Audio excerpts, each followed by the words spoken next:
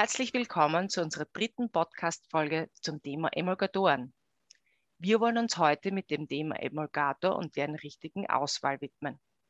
Es wird ja oft unterschätzt, wie ausschlaggebend der richtige Emulgator für das Hautgefühl, die Pflegewirkung und die Konsistenz in einer Creme ist.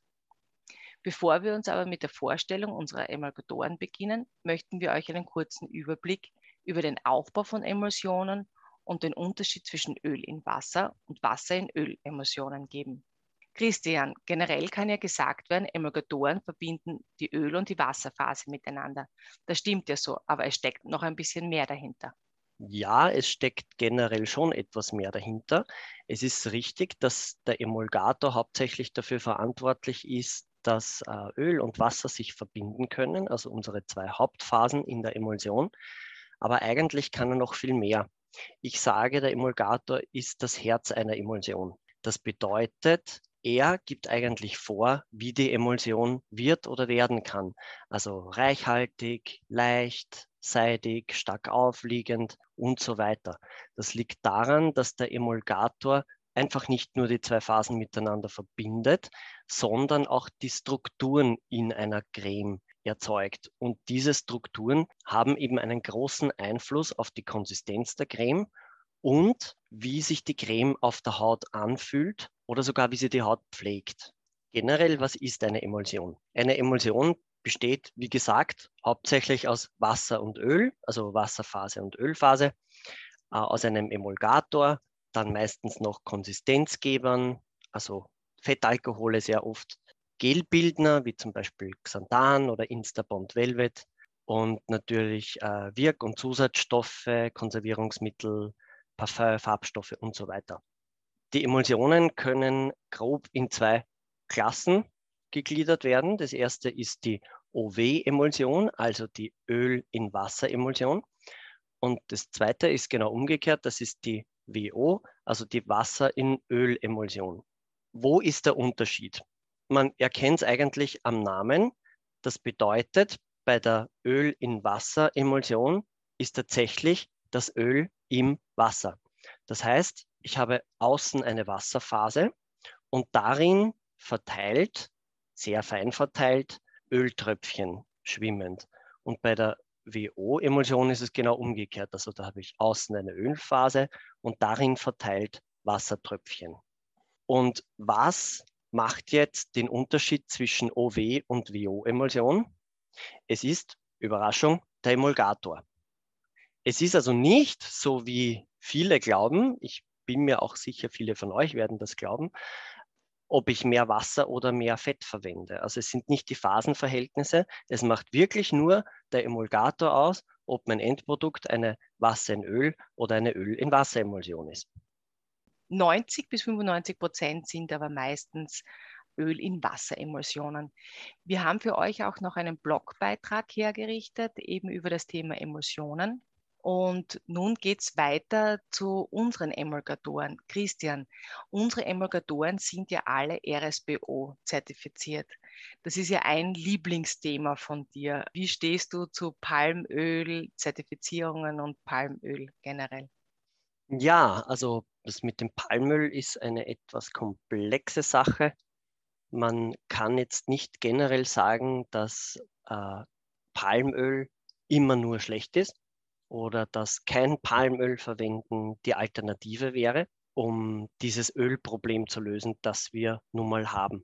Generell muss man sagen, dass in der Kosmetik und im Haushalt gemeinsam nur ca. 10% des verbrauchten Palmöls landen. Das heißt, durch unsere Kosmetikzusatzstoffe können wir hier jetzt nicht einmal so einen großen Beitrag leisten. Es ist aber auch so, obwohl Palmöl durchaus einige Probleme mit sich bringt, also wie zum Beispiel die Rodung von Regenwald, also das kann man nicht wegdiskutieren, ist es so, dass die Ölpalme eine sehr ertragreiche Ölpflanze ist. Das heißt, pro Quadratmeter bringt einfach die Ölpalme viel mehr Öl, als zum Beispiel das jetzt bei Sonnenblumenöl der Fall wäre oder bei Rapsöl oder Soja.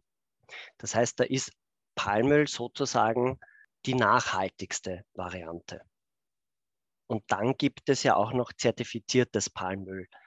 Ihr kennt ja bei den Rohstoffen oft dann den Zusatz RSPO oder MB. Also MB zum Beispiel bedeutet Mass Balance. Das heißt, bei diesen Produkten weiß man, da ist Palmöl enthalten, aber zertifiziertes Palmöl. Das bedeutet, hier wird bei der Herkunft von Palmöl darauf geachtet, dass bestimmte Standards eingehalten werden. Ja, die Standards könnten höher sein, aber dennoch kann man sich hier darauf verlassen, dass einiges eingehalten werden muss, um dieses Siegel zu bekommen.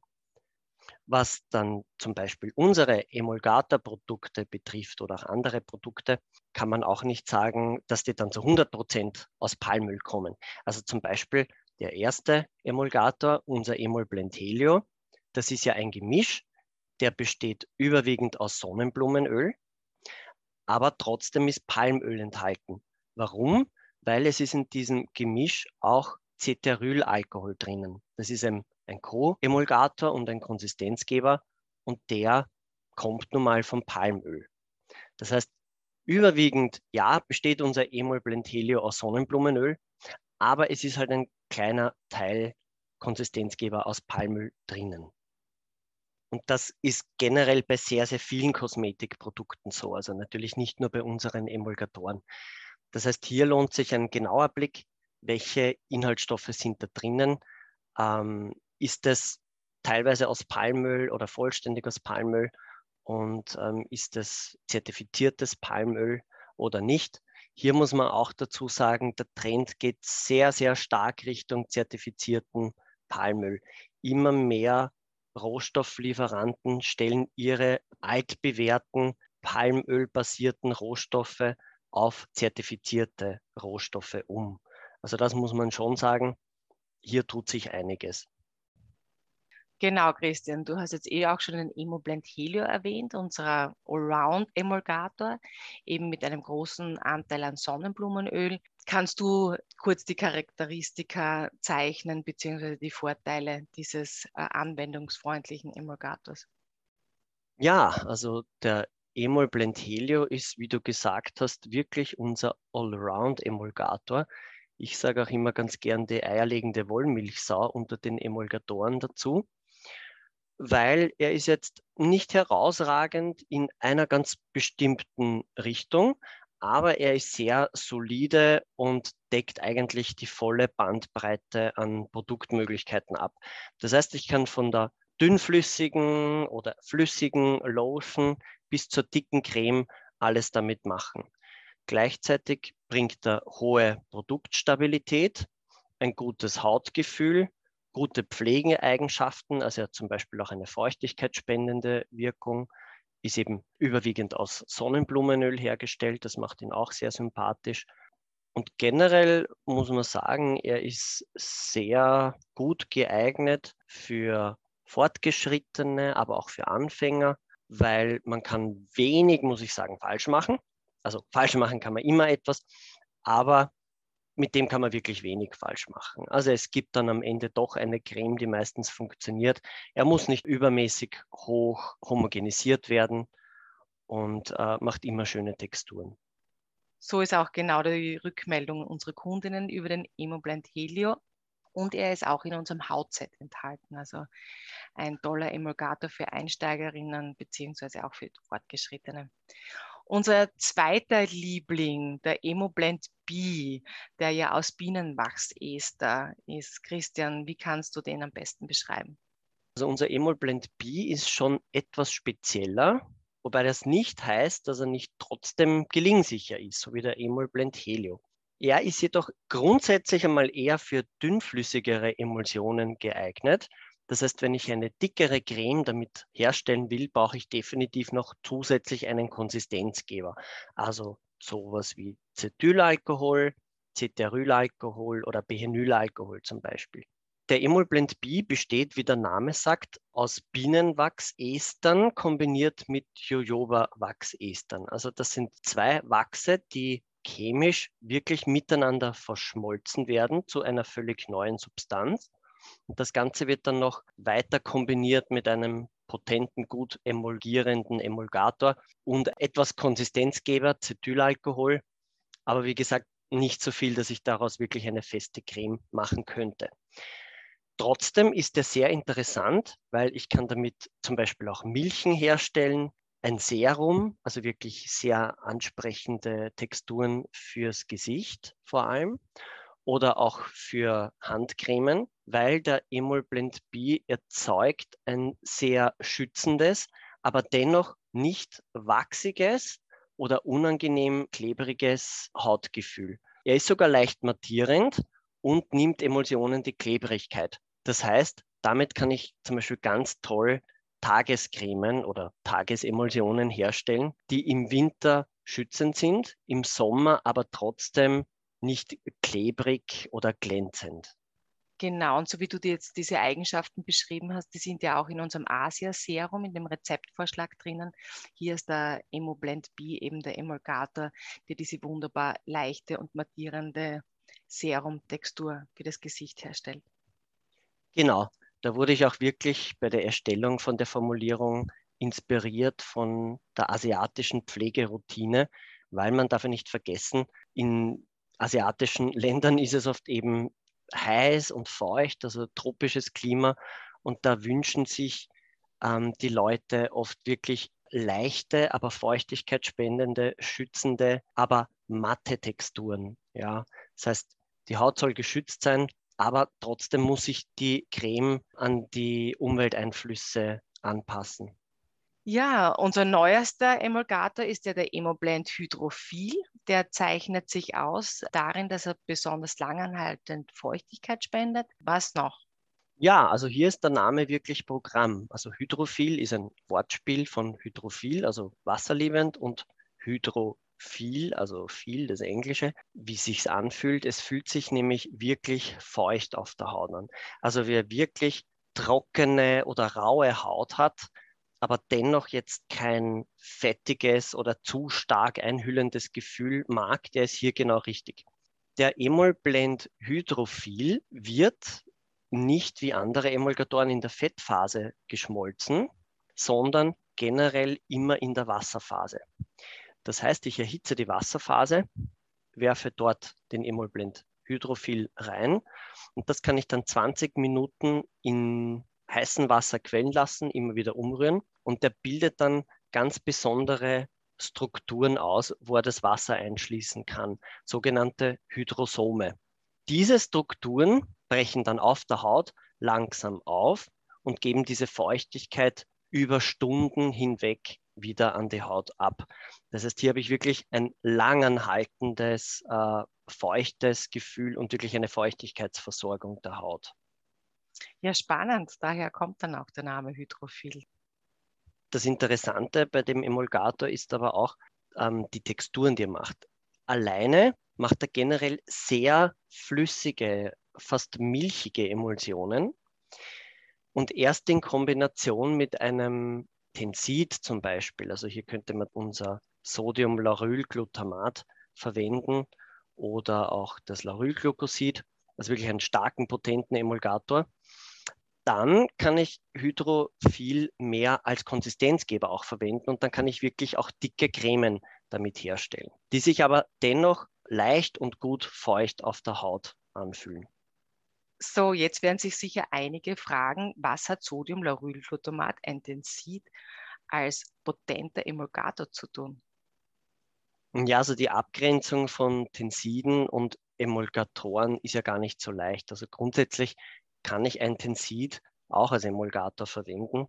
Meistens spricht man aber bei Tensiden eher davon, wenn man sie als Waschmittel verwendet. Also immer wenn es um Reinigung oder um Schaumbildung geht, verwendet man eher Tenside.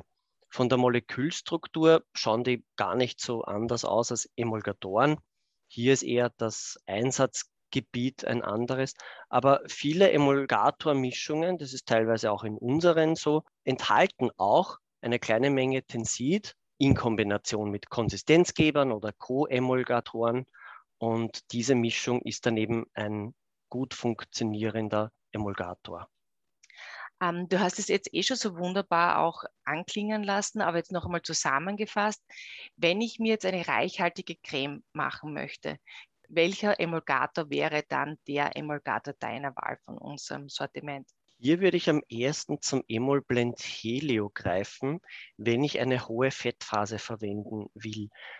Der ist nämlich wirklich stabil, gibt auch eine schöne Konsistenz und mit dem kann ich locker zum Beispiel auch 30% Öl einarbeiten, vielleicht sogar etwas mehr. Das wäre dann zwar schon extrem reichhaltig, also so 40% wären schon wahnsinnig fett, muss man sagen, aber auch das wird er schaffen. Ich muss hier natürlich immer nur darauf achten, wenn ich mehr Öl verwende, muss ich auch den Emulgatoranteil erhöhen, weil das Öl will ja emulgiert werden im Wasser und dazu braucht es natürlich einen Emulgator. Super fein, ich kann es schon auf meiner Haut fühlen und spüren. Jetzt das Gegenteil dazu, also jetzt Seren und Fluid. Welcher Emulgator ist da passend? Hier würde ich am ehesten zum Emulblend B greifen. Das habe ich schon oder haben wir schon besprochen. Das Asia-Serum wäre zum Beispiel ein Klassiker. Der macht aber, wie gesagt, doch eine schützende, ja, samtige Textur auf der Haut, ist aber natürlich nicht vegan. Das muss man dazu sagen, wenn das ein Thema ist. Hier ist natürlich Bienenwachs mit drinnen. Ansonsten könnte ich mir hier natürlich auch gut den Emulblend Hydrophil vorstellen, weil wie gesagt, der macht eher milchige Emulsionen und auch hier könnte ich wunderbar leichte feuchtigkeitsspendende Gesichtsseren oder Milchen herstellen. Feuchtigkeit, Christian, Bodylotion, also auch so ein Klassiker. Welchen Emulgator empfiehlst du für eine Bodylotion? Da würde ich am ehesten auch wieder den Emulblend Helio nehmen als alleinigen Emulgator. Brauche ich einfach eine kleinere Fettmenge und dann noch etwas weniger Emulgator. Dann bekomme ich da eine wunderbar tolle Lotion hin, die also nicht so ganz dünnflüssig ist, aber auch nicht so dick wie eine Creme. Aber hier könnte ich natürlich auch wieder an den Emulblend Hydrophil denken. Den würde ich dann etwas unterstützen, wenn ich mehr Textur haben möchte mit einem Konsistenzgeber. Und wie gesagt, wenn ich Sodiumlaurylglutamat verwende, vielleicht auch nur ganz wenig, dann würde hier die Konsistenz auch etwas dicker werden. Dann könnte ich nicht so eine ganz dünne Milch herstellen, sondern eben auch etwas, was Richtung Lotion geht. Super. Und eine Kategorie fällt mir noch ein, Tensidformulierungen. Da denke ich jetzt zum Beispiel an Reinigungskremen, aber auch an ein pflegende Duschcremebad. Welchen Emulgator kann man für Tensidformulierungen verwenden? Also eine Emulsion sozusagen, die Tenside enthält, nicht wie eine Reinigungsmilch. Da würde ich auch etwas nehmen, was gut Konsistenz macht und ja, sozusagen viel aushält. Das wäre mal wieder der Emulblend Helio. Bei einer Gesichtsreinigungsmilch zum Beispiel, die würde ich generell machen wie eine Creme. Ich würde hier nur den Emulgator erhöhen, weil auch der ist ja durch seine emulgierende Wirkung leicht reinigend, kann man sagen. Also der emulgiert ja auch Fett, Hautfett und Schmutz mit. Und hier könnte ich dann einfach eine kleine Menge Tensid noch hinzu kombinieren, also zum Beispiel Laurylglucosid oder Sodiumcocylglutamat für mehr Reinigung. Das Produkt lässt sich dann auch besser abwaschen, ist nicht so fettig hinterher. Man muss aber immer bedenken, dass Tenside, vor allem in doch etwas größerer Menge wie bei einer Reinigungsmilch, die Emulsionen dünnflüssiger machen. Das heißt, hier muss ich eben auch, wie schon gesagt, darauf achten, im Vornherein etwas mehr Emulgator verwenden, als ich es jetzt bei einer Hautpflegecreme verwenden würde. Sonst ist die Creme hinterher zu dünn oder wird instabil. Okay, und jetzt nach der Haut kommen auch die Haare. Wir haben ja den Care Blend Supreme, der speziell für Haarpflegeprodukte geeignet ist. Genau, also Care Blend Supreme ist einerseits oder vor allem ein Wirkstoff oder ein Aktivstoff für die Haarpflege, aber eigentlich ist es auch ein Emulgator. Das heißt, der emulgiert auch, er gibt sehr viel Konsistenz und es handelt sich hier um einen kationischen Emulgator. Also kationische Tenside oder Emulgatoren haben eine positive Ladung mit drinnen und diese positive Ladung ist eben diese Besonderheit, weil unsere Haaroberfläche und auch die Hautoberfläche ist negativ geladen. Das heißt, diese positive Ladung kann hier haften wie ein Magnet und solche Substanzen überstehen sogar das Abspülen. Denn wenn ich die Haarspülung abspüle oder aus den Haaren auswasche, kann diese Substanz trotzdem noch haften. Die Haaroberfläche glätten, es macht die Haare geschmeidig, weich, glänzend, schützt die Haare, also zum Beispiel auch vor Spliss und negativen Umwelteinflüssen. Und ich habe dann auch im trockenen Haar immer noch diese Eigenschaften, zum Beispiel Trockenkennbarkeit. Also so kationische Emulgatoren bringen also nicht nur etwas für die Nasskennbarkeit, also solange das Produkt noch im Haar ist, sondern eben auch noch hinterher. Und dazu gibt es ja ein paar wunderbare Rezepturen von dir, Christian, eben eine Haarmaske beziehungsweise auch diesen Cream Conditioner. Und wir haben jetzt auch auf unserem YouTube-Kanal ein Rührvideo, wie wir diesen Conditioner, den Cream Conditioner Superfood rührt oder wie ihr den rührt. Genau, das Wunderbare beim Care Supreme ist, wie gesagt, dass er zwei Eigenschaften vereint. Er ist ein Emulgator, aber auch ein Wirkstoff für die Haare. Und somit ist er auch eine gute Produktgrundlage. Das heißt, mit Wasser und Care Supreme habe ich grundsätzlich schon einmal eine cremige Konsistenz.